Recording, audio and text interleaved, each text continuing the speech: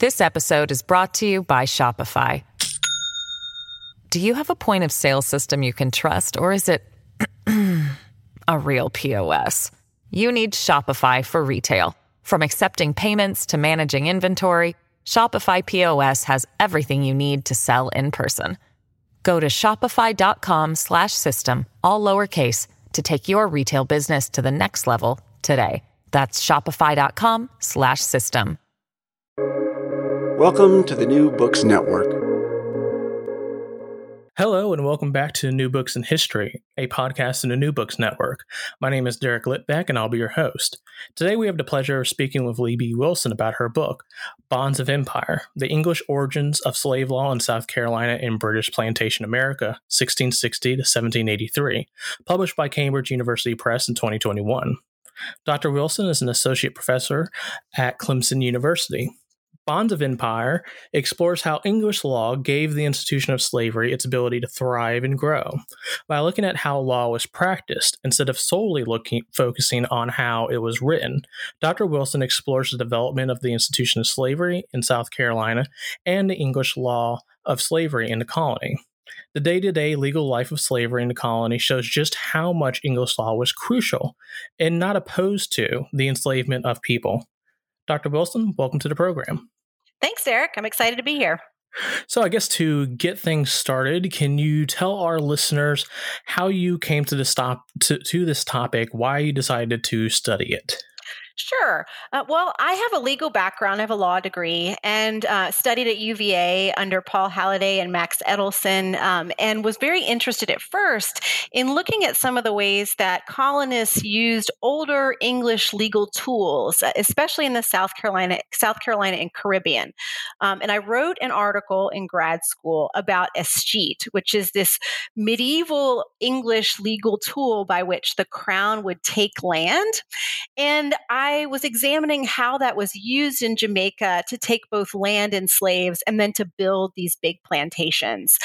So when I started doing the research for this and then expanded into South Carolina, I started to notice a lot of these older private or property law tools were being applied to slaves in different contexts.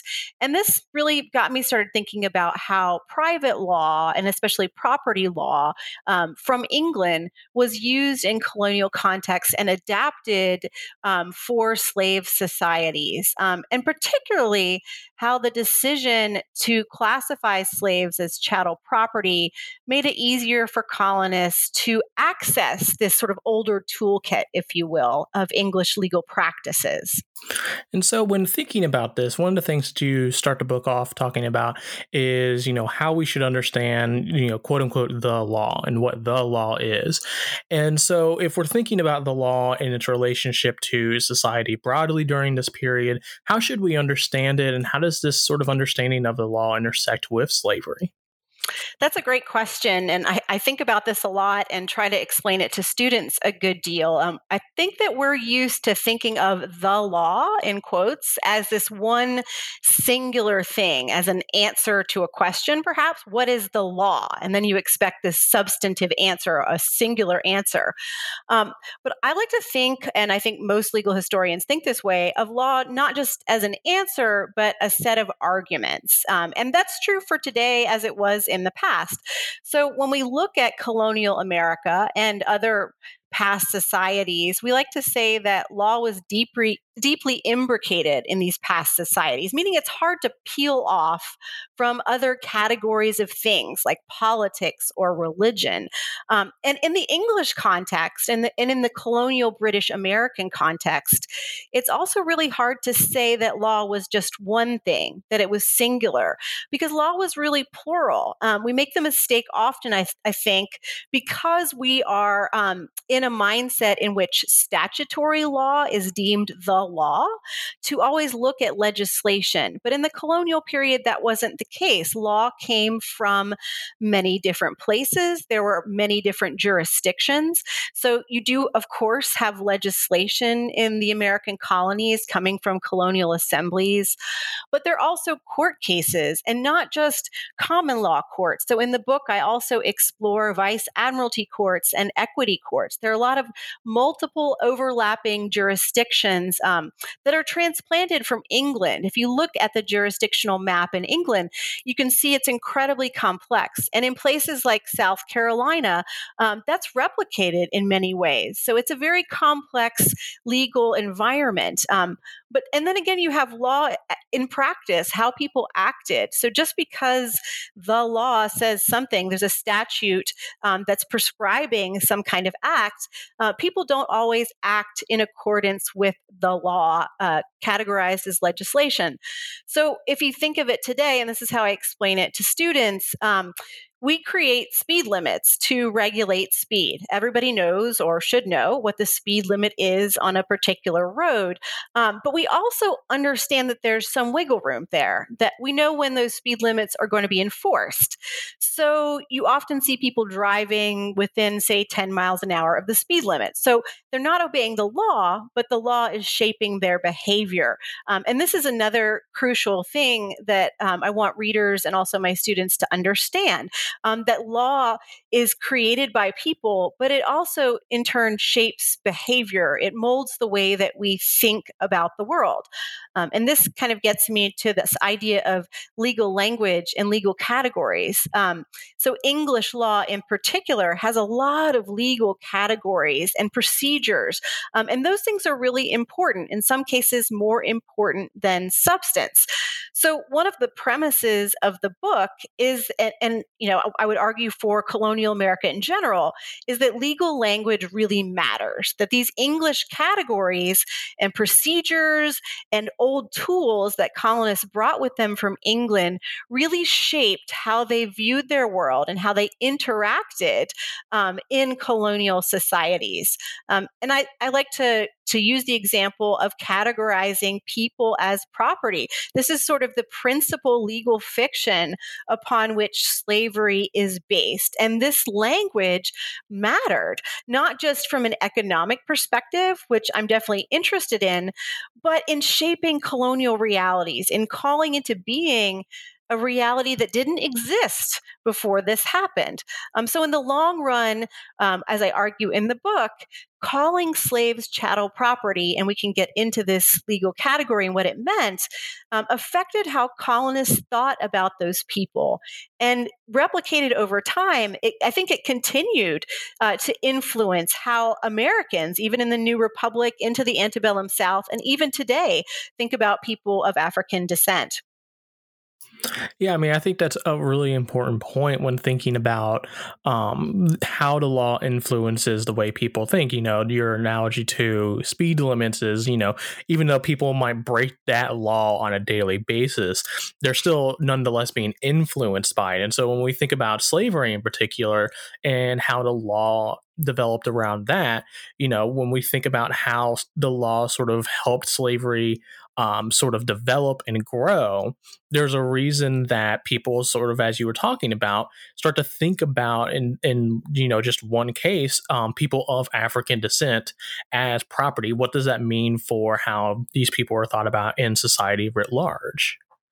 Yeah, exactly. As I read through all of these litigation records and sort of saw how colonists start analogizing enslaved people to other forms of property, you can see the power of that analogy, of that legal fiction, that people are property, and to see how that actually became a reality, that it wasn't just a fiction, or they didn't perceive it any longer just as a fiction, that people of African descent were less than human, but it actually came to be their reality. And so when we think about property law and how it was used in relation to slavery, how exactly did colonists start to use property law to manage slavery? How did that sort of develop over time? Sure. And to start off, I think we think again about slave law in particular as being a creature of legislation. And there are a number of reasons for that. But we see slave law as coming from the slave codes that are promulgated by colonial legislatures. But if you dig into actual practice, what you start to see is that English property law is really at the heart of slave societies. And the system, this property law system, depends on classifying enslaved people as chattel property. I think we're used to chattel property as this catchphrase, and people don't interrogate its meaning very often, but it's a legal term of art, and it really meant something in this very English colonial context. In England, land is the most important type of property, and land is called real estate, as it is today. So there are lots of protections in the law for real estate. It was harder to buy and sell. It was more difficult, say, if a landowner accrued a lot of debts, for creditors to attach that land, to take that land in payment of debt.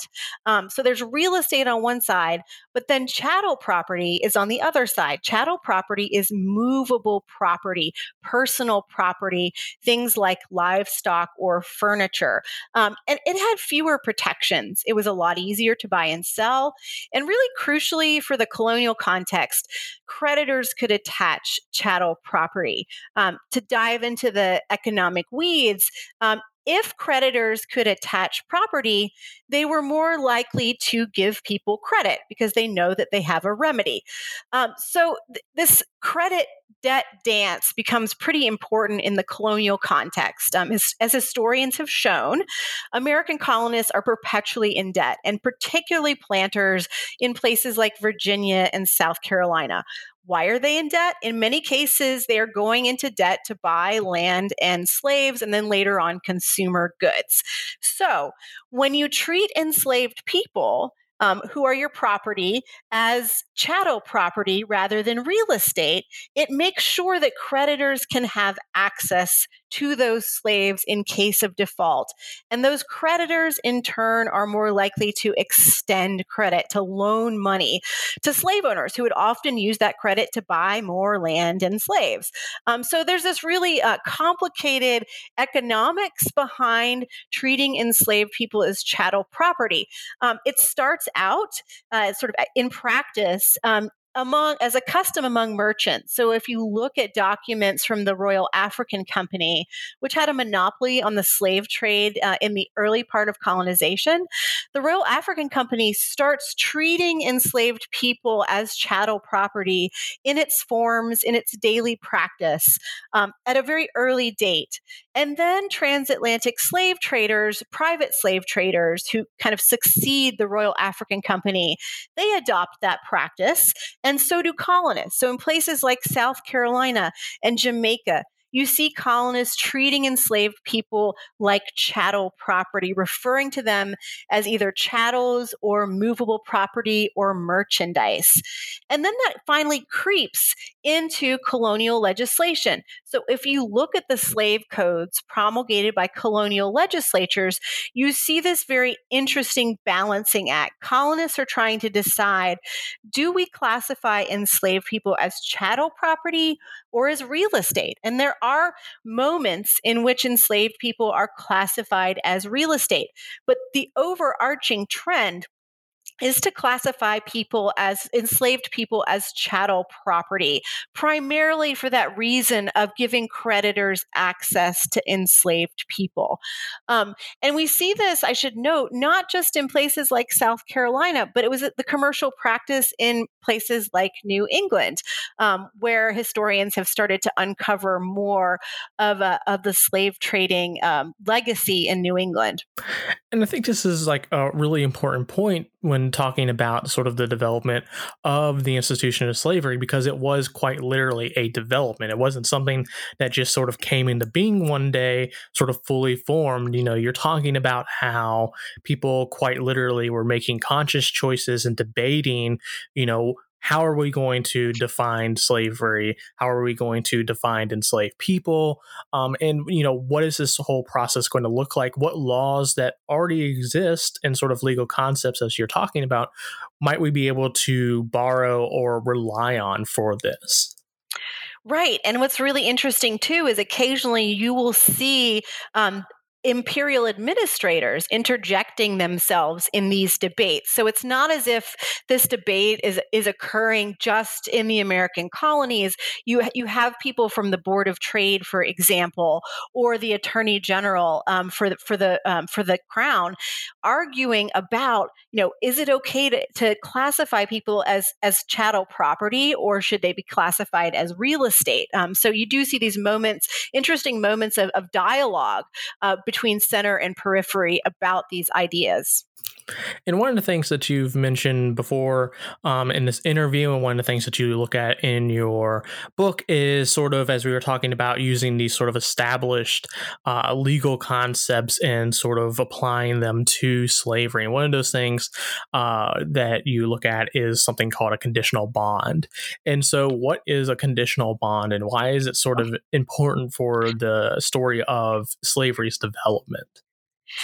So the conditional bond is a very old legal instrument. It comes out of medieval England. And to put it simply, it's this document that a creditor and a debtor would execute that would secure a debt, meaning it would ensure that if a debt wasn't paid, that the creditor could take the debtor to court over the debt. And it's got this very long, complicated history dating from medieval England. But the point of the matter is, if you had one of these documents, you could sue and gain damages in common law courts. This wasn't always the case for different types of debt. In colonial societies, it was really common, for example, in local economies to have things like book debt. You buy something at the store, the shopkeeper writes it down.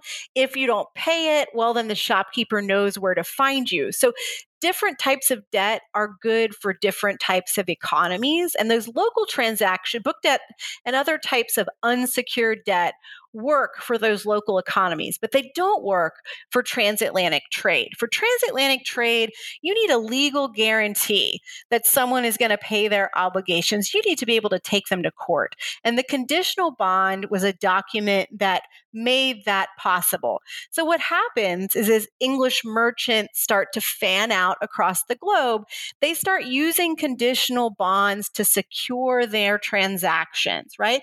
Because in this giant economy, in the Atlantic world, you can't run around and find all of your debtors and dun them and get them to pay their debts on time. So the conditional bond allows you to take that debtor into court.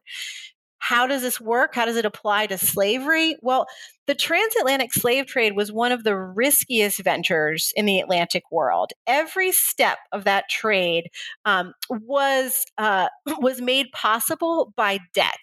And the riskiest part of the trade was that someone was going to default on their debt. So what we see is over time, transatlantic slave traders, starting with the Royal African Company, start to require conditional bonds of purchasers, of factors, in order to make sure that they are paying debts for slaves. And in the book, I trace this back to colonies like South Carolina and Jamaica, where you see these bonds start to circulate in local economies. And one thing that's really interesting to me about this process is how the print revolution accelerates it. So we like to think of the print revolution as this amazing thing. It opens up the public sphere. It gives people access to news and information, but it also made these smaller commercial practices like slave trading possible. So printed conditional bonds start to show up in places like South Carolina in the 1720s and 1730s. And these make it really easy for colonists to buy and sell slaves without having to have a lawyer help them. It reduces transaction costs and just as a practical matter, makes the whole process a lot simpler.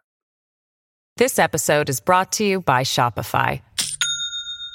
Do you have a point of sale system you can trust, or is it a real POS? You need Shopify for retail. From accepting payments to managing inventory, Shopify POS has everything you need to sell in person. Go to shopify.com/system, all lowercase, to take your retail business to the next level today. That's shopify.com/system.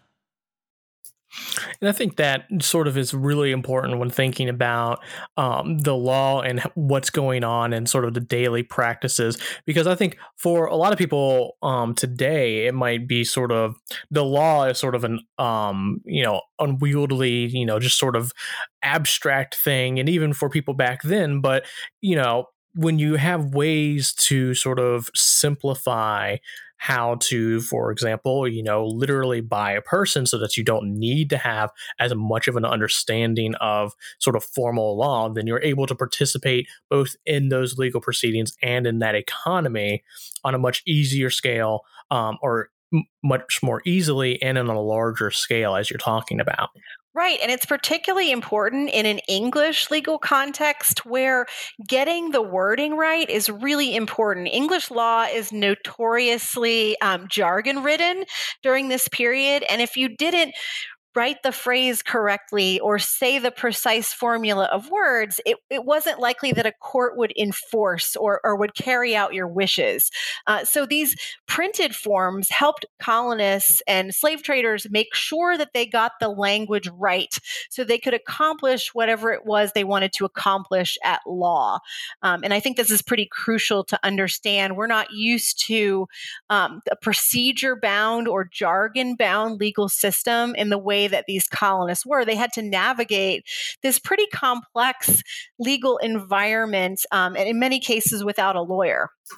And so when thinking about, another area of law that you look at admiralty laws and how colonists were able to rely on these laws to claim and expand slavery. And so, for people who are not familiar with laws and everything like that, what is an admiralty law just on a sort of basic level? People might be like, admiralty, is that talking about the sea? So what's an admiralty law, and how were people able to use this? We were just talking about how, the transatlantic slave trade is quite literally transatlantic, and how these conditional bonds made something like a transatlantic economy possible when it came to selling people. What is the place of admiralty laws in that? Sure. Yeah, your instinct that admiralty has something to do with the sea is 100% correct. And I love talking about admiralty law because I think that most people aren't familiar with it, but people in the British Atlantic world would have been.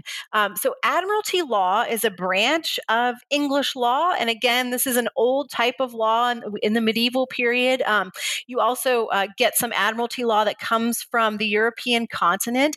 And basically, it involves legal practices at sea. So admiralty courts and vice admiralty courts are jurisdictions that dot the Atlantic world. And there's a high court of admiralty in England, and in the colonies, some colonies, there are vice admiralty courts. And basically what they do, they have a regulatory aspect. I like to think about it this way. They kind of regulate life at sea. If you think about sort of the age of sail, there's a lot going on the ocean. There are these ships that are transecting the Atlantic, and there's crime on those ships. People are living aboard those ships. They're being paid wages, or they're supposed to be paid wages. So part of what vice admiralty courts did is they dealt with those kind of disputes. And you see a lot of sailors, for example, bring claims in admiralty courts, but also colonists who live in coastal locations. You see owners of ships litigating in these courts. And there's some fabulous, really interesting cases. There's a lot of violence on transatlantic ships, and those criminal cases are often heard in the vice admiralty context. But there's also a property law component, and this is particularly important during wartime. So, and we all know the 18th century is the heyday of these wars that involved ships, and particularly in the Caribbean and also in sort of the northeastern theater. And what would happen is if you had a privateer or a member of the British Navy that captured a ship, you would have to haul it into one of these vice admiralty courts. And the court's job would be to condemn the ship and all of its cargo. And this is crucial. Vice Admiralty courts actually had jurisdiction not over people, but over things, particularly ships and cargo and rigging. And these are pretty valuable things. And what I saw in the colonial context, though, was when, say, in South Carolina, someone hauls in a ship to have it condemned, they would also ask to have all of the enslaved and sometimes even free Black mariners aboard the ship condemned, just like cargo. And you see this analogy of enslaved people to maritime cargo.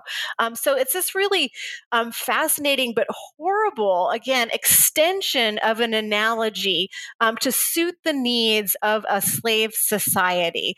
And you see that this language of admiralty courts is frequently applied to people of color, regardless of their legal status. I encountered enslaved Black mariners, but also free Black people who often push back against their designation as property in court. So one of the things that really fascinates me about these records is you get a chance to see resistance, and here it described in ways that you don't see in other court records. So, for example, free Black mariners who are claimed as property arguing before the court in South Carolina that no, we are actually subjects of the King of Spain and we can't be treated as property. And then interestingly, you have the South Carolina court agree with them to side with these Black mariners in that case. So there are moments that you can see when Black mariners in particular challenge their categorization as property. You also get a chance to see how life at sea changed the racial power dynamics to a certain extent. And Kevin Dawson has written extensively about this, but how enslaved mariners, but also free Black mariners held positions often of authority, sometimes over white crew members aboard these ships, and how the fact that they had a skill set that was highly desirable gave them leverage, gave them more agency at sea. So looking at the records of these Vice Admiralty courts opens up this entirely new world that allows you to see the extent of resistance and the fact that enslaved people never passively accepted their categorization as property. And I think that's really crucial to remember. And when thinking about other areas of law, one of the things that you look at is equity. And I think for a lot of people today, especially people who are, not legally trained, the word equity in law, they probably have no idea what that is, because it's not really part of our modern law as much as it was back then. You don't see, people talking about equity in courts on Law and Order, for example, these days. And so for, our listeners, what is equity? Why was it such a big deal back then? And then how was it used to further solidify the commodification of enslaved people? So equity today is a word that I think we think of as connoting fairness or justice, and I think those are helpful definitions. But in early modern England and in the American colonial context, equity also meant a set of rules and procedures. And in England, in particular, it's a jurisdiction, a type of court. In England, it's the Chancery Court, and it comes out of the medieval period as a court of the king's justice. So the crown is understood as the font of justice in England in the early modern period. And there's this notion that if you couldn't get justice, or if you couldn't get your desired legal outcome in a common law court in another jurisdiction, you should be able to go to the king or the king's court for justice. And that's how the Court of Chancery grows up in England. It has religious connotations. So some of the chancellors in early modern England, people like Thomas More, are associated with the church. But as the early modern period progresses, it sort of loses those connotations, and it really becomes a particular area of practice in a very rule-bound area of practice. By the time we get to the 19th century, For example, most people who are familiar with Charles Dickens and Bleak House remember that the Chancery Court is that sort of plodding institution where cases take like 3 or 4 years to be adjudicated, sometimes even longer. So this Chancery Court grows up, and it mainly is by this time, hearing cases involving inheritance or really complex commercial disputes. And what's interesting to me is that some colonies have chancery courts and some don't. So in places like Virginia, what happens is a flattening of jurisdictions. As you sort of move from England, you get county courts in Virginia that handle the chancery practice as well as the typical common law practices. But South Carolina has its own chancery court, and there are other colonies like it. And in these courts, the same sort of thing happens. You see people coming to court who are complaining that they can't get justice in any of the other jurisdictions. And therefore, in the interest of equity, of fairness, they need to have their case heard in chancery. The records are fantastic because it's a particular type of procedure where people give depositions, same as depositions today. It's just a full accounting of the case, unlike in other types of courts. So you get a lot of colorful accounts of colonial life. And as I was reading all of the chancery records from South Carolina, because there's a wonderful manuscript collection at the South Carolina Department of Archives and History, slaves kept popping up, right? I kept reading about enslaved people, no matter the type of dispute. There were almost always enslaved people involved in the dispute, either as sort of participants or as objects, right? As objects being claimed by colonists, for example, in an inheritance dispute. And one of the fascinating things about this, and scholars have explored this in other contexts, is that in chancery, women could bring cases. So you don't often see litigation records in which a woman is a plaintiff in other types of jurisdictions, but you do in chancery. And so you can see women, in particular from South Carolina, claiming enslaved people as property, right? And for me, it was eye-opening because it buttressed a lot of the other scholarship that has emerged recently, suggesting that women were involved to a great extent in the transference and the ownership of slave property and in the slave society's governance.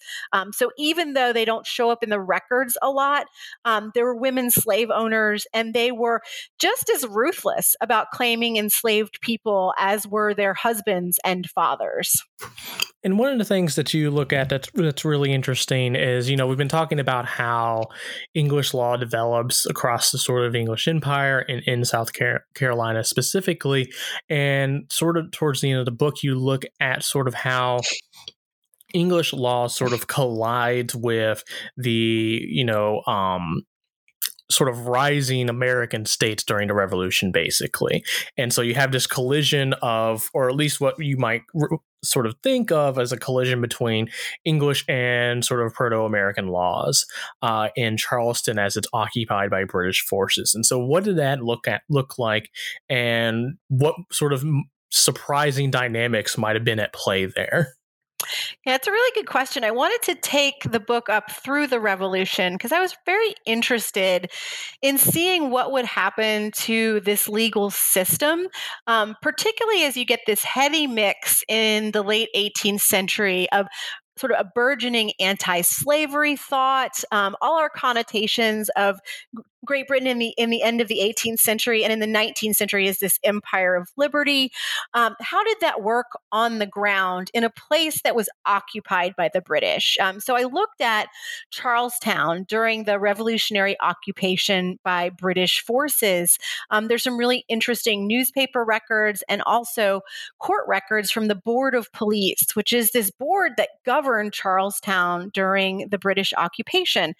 And one of the most fascinating things for me was I saw that even though a lot of things were different, that the law remained the same, and the application of the law, and in particular, the treatment of enslaved people as property. So the British come into Charlestown, despite sort of some of them having sort of anti-slavery thinking, right? Despite some of them sort of claiming an interest in anti-slavery. For example, we think a lot about Lord Dunmore's proclamation. Lord Dunmore is the governor of Virginia, and he issues this proclamation promising freedom to Black people who would leave their patriot masters and fight for the British. So there are these sort of sentiments and statements that are in the Atlantic world at the time. Nonetheless, if you look at what British officers especially were doing on the ground, they were perpetuating the slave system, right? They came in with the assumption that enslaved people were property at law. Now, I think that there are a lot of practical and tactical reasons that happen. For example, the British are trying to maintain the support of loyalists, for example, and loyalists in South Carolina are slave owners.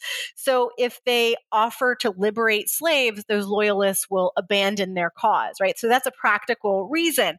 But they're also doing it even in the face of massive resistance from enslaved people and sort of claims to justice from enslaved people on the ground, right? So even though there's not the equivalent of Dunmore's proclamation in South Carolina, it is assumed by many enslaved people that if they flee behind British lines and work for the British military, that they will then be freed, that they'll earn their freedom. And many British officers believed that this should be the case. And we see accounts throughout the occupation of enslaved people actually making those claims, saying, I served the British Army at the Siege of Charlestown, and now I'm a free person. Okay, so so enslaved people are claiming that freedom for themselves. And some British officers say we are honor bound, right, to fulfill our obligations, to keep our promises to these people. But for the most part, that doesn't happen, right? A few or some loyalists get out at the end of the war when Charlestown is evacuated, but a lot of them don't. Many of them are either returned to their rebel owners or their erstwhile rebel owners. Some of them are transported down into the Caribbean with fleeing loyalists. So I've followed some as they move from Florida and then into Jamaica. And so they don't escape slavery despite their service to the crown. And what this really showed me was how difficult it was to jump the ruts of this legal system, right? This sort of this system and mindset and reality in South Carolina that enslaved people were property. The British didn't have the will to do that, right? And there are practical reasons, but they didn't have the will or interest in doing that, in upsetting the slave system. And you can see this paradigm even continue if you look at emancipation in the British system, which happens after the American Revolution. There's a compensation scheme in place for British emancipation. So slave owners are compensated for emancipating their slaves. So that assumes that enslaved people are still property. And it was just fascinating to me because I think I had expected something different. I had expected to see a more liberationist attitude among more British officers, members of the military. Instead, you see the sort of rapaciousness of people who are operating in this colonial environment. And so what was the sort of, legacy of this colonial legal history in the new nation as you sort of, look at it in the sort of endings of the books? You sort of go into, the nation in the early republic and, what some of these sort of, immediate repercussions of this history were. Yeah, so if you think about it, the American Revolution is a legal upheaval. You have Americans who are moving from being British subjects to American citizens, and in many ways, it's a revolutionary change. But when you look at how legal practice occurred in the early republic, especially with regard to slavery and enslaved people, I found more continuity than change. Again, the colonial system, this set of practices and ways of thinking about enslaved people became a template, right? And this system is rooted in property law, again, and in an assumption that enslaved people are property. Other historians have called this the chattel principle, this idea that that enslaved people are people with a price, that they're commodities. And as the nation grows and expands westward, you can see that South Carolina, in particular, and its slave laws and practices become a pattern for the new states of the Deep South. So, looking at what happens in South Carolina matters because it's a real precedent for what happens in those areas that will eventually become the sort of cotton growing areas of the new republic. So again, if we think of it as this legal system and legal language creating ruts in the road, that it makes it harder for Americans to jump the ruts, even despite the upheavals of the American Revolution and what that means for the legal system. It becomes difficult to reconcile the sentiments of the Declaration, all people are created equal, with the reality of a slaveholder's constitution, a constitution that in many ways buttressed the institution of slavery. And so it just brings me back to this idea that legal categories and practices matter to a greater extent than we might think from the beginning. We think that categories and jargon and procedure, that's kind of boring. It's not very interesting. But in fact, it really sets important precedents for behavior.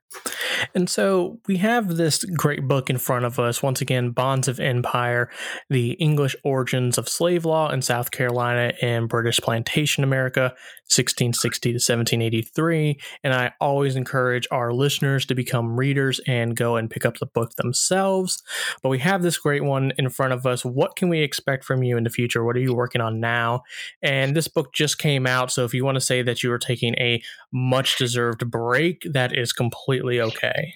I'm excited to be working on something else. And it's a logical extension of this project. I loved working with Vice Admiralty records. I found them fascinating. And so I'm interested right now in exploring the legal lives of colonial British American mariners, both black and white, because I encountered so many of them in the records from South Carolina and Jamaica in particular, that I am planning archival trips to look at Vice Admiralty records from across the American colonies. And what I'm really interested in understanding is how they learned about English law in the first case, right? So what I saw was mariners who were incredibly legally astute, like aware of legal practices and precedents throughout the empire. How did they find out about that? I'm very interested in that question. And then I want to know how did they learn about and navigate this legal system, right? Sort of as a practical matter. How did a mariner make a claim in a Vice Admiralty court? Because what you see and other historians like Marcus Rediker have already talked about this, is a lot of solidarity. English law assumes that mariners are somewhat incapacitated, incapable of helping themselves at law. And so there's a system set up in which they can join together to make claims, right? So there's solidarity among some mariners. I'm certain that this is not always the case, but I found examples in which it is. How does that happen? How does that work as a practical matter?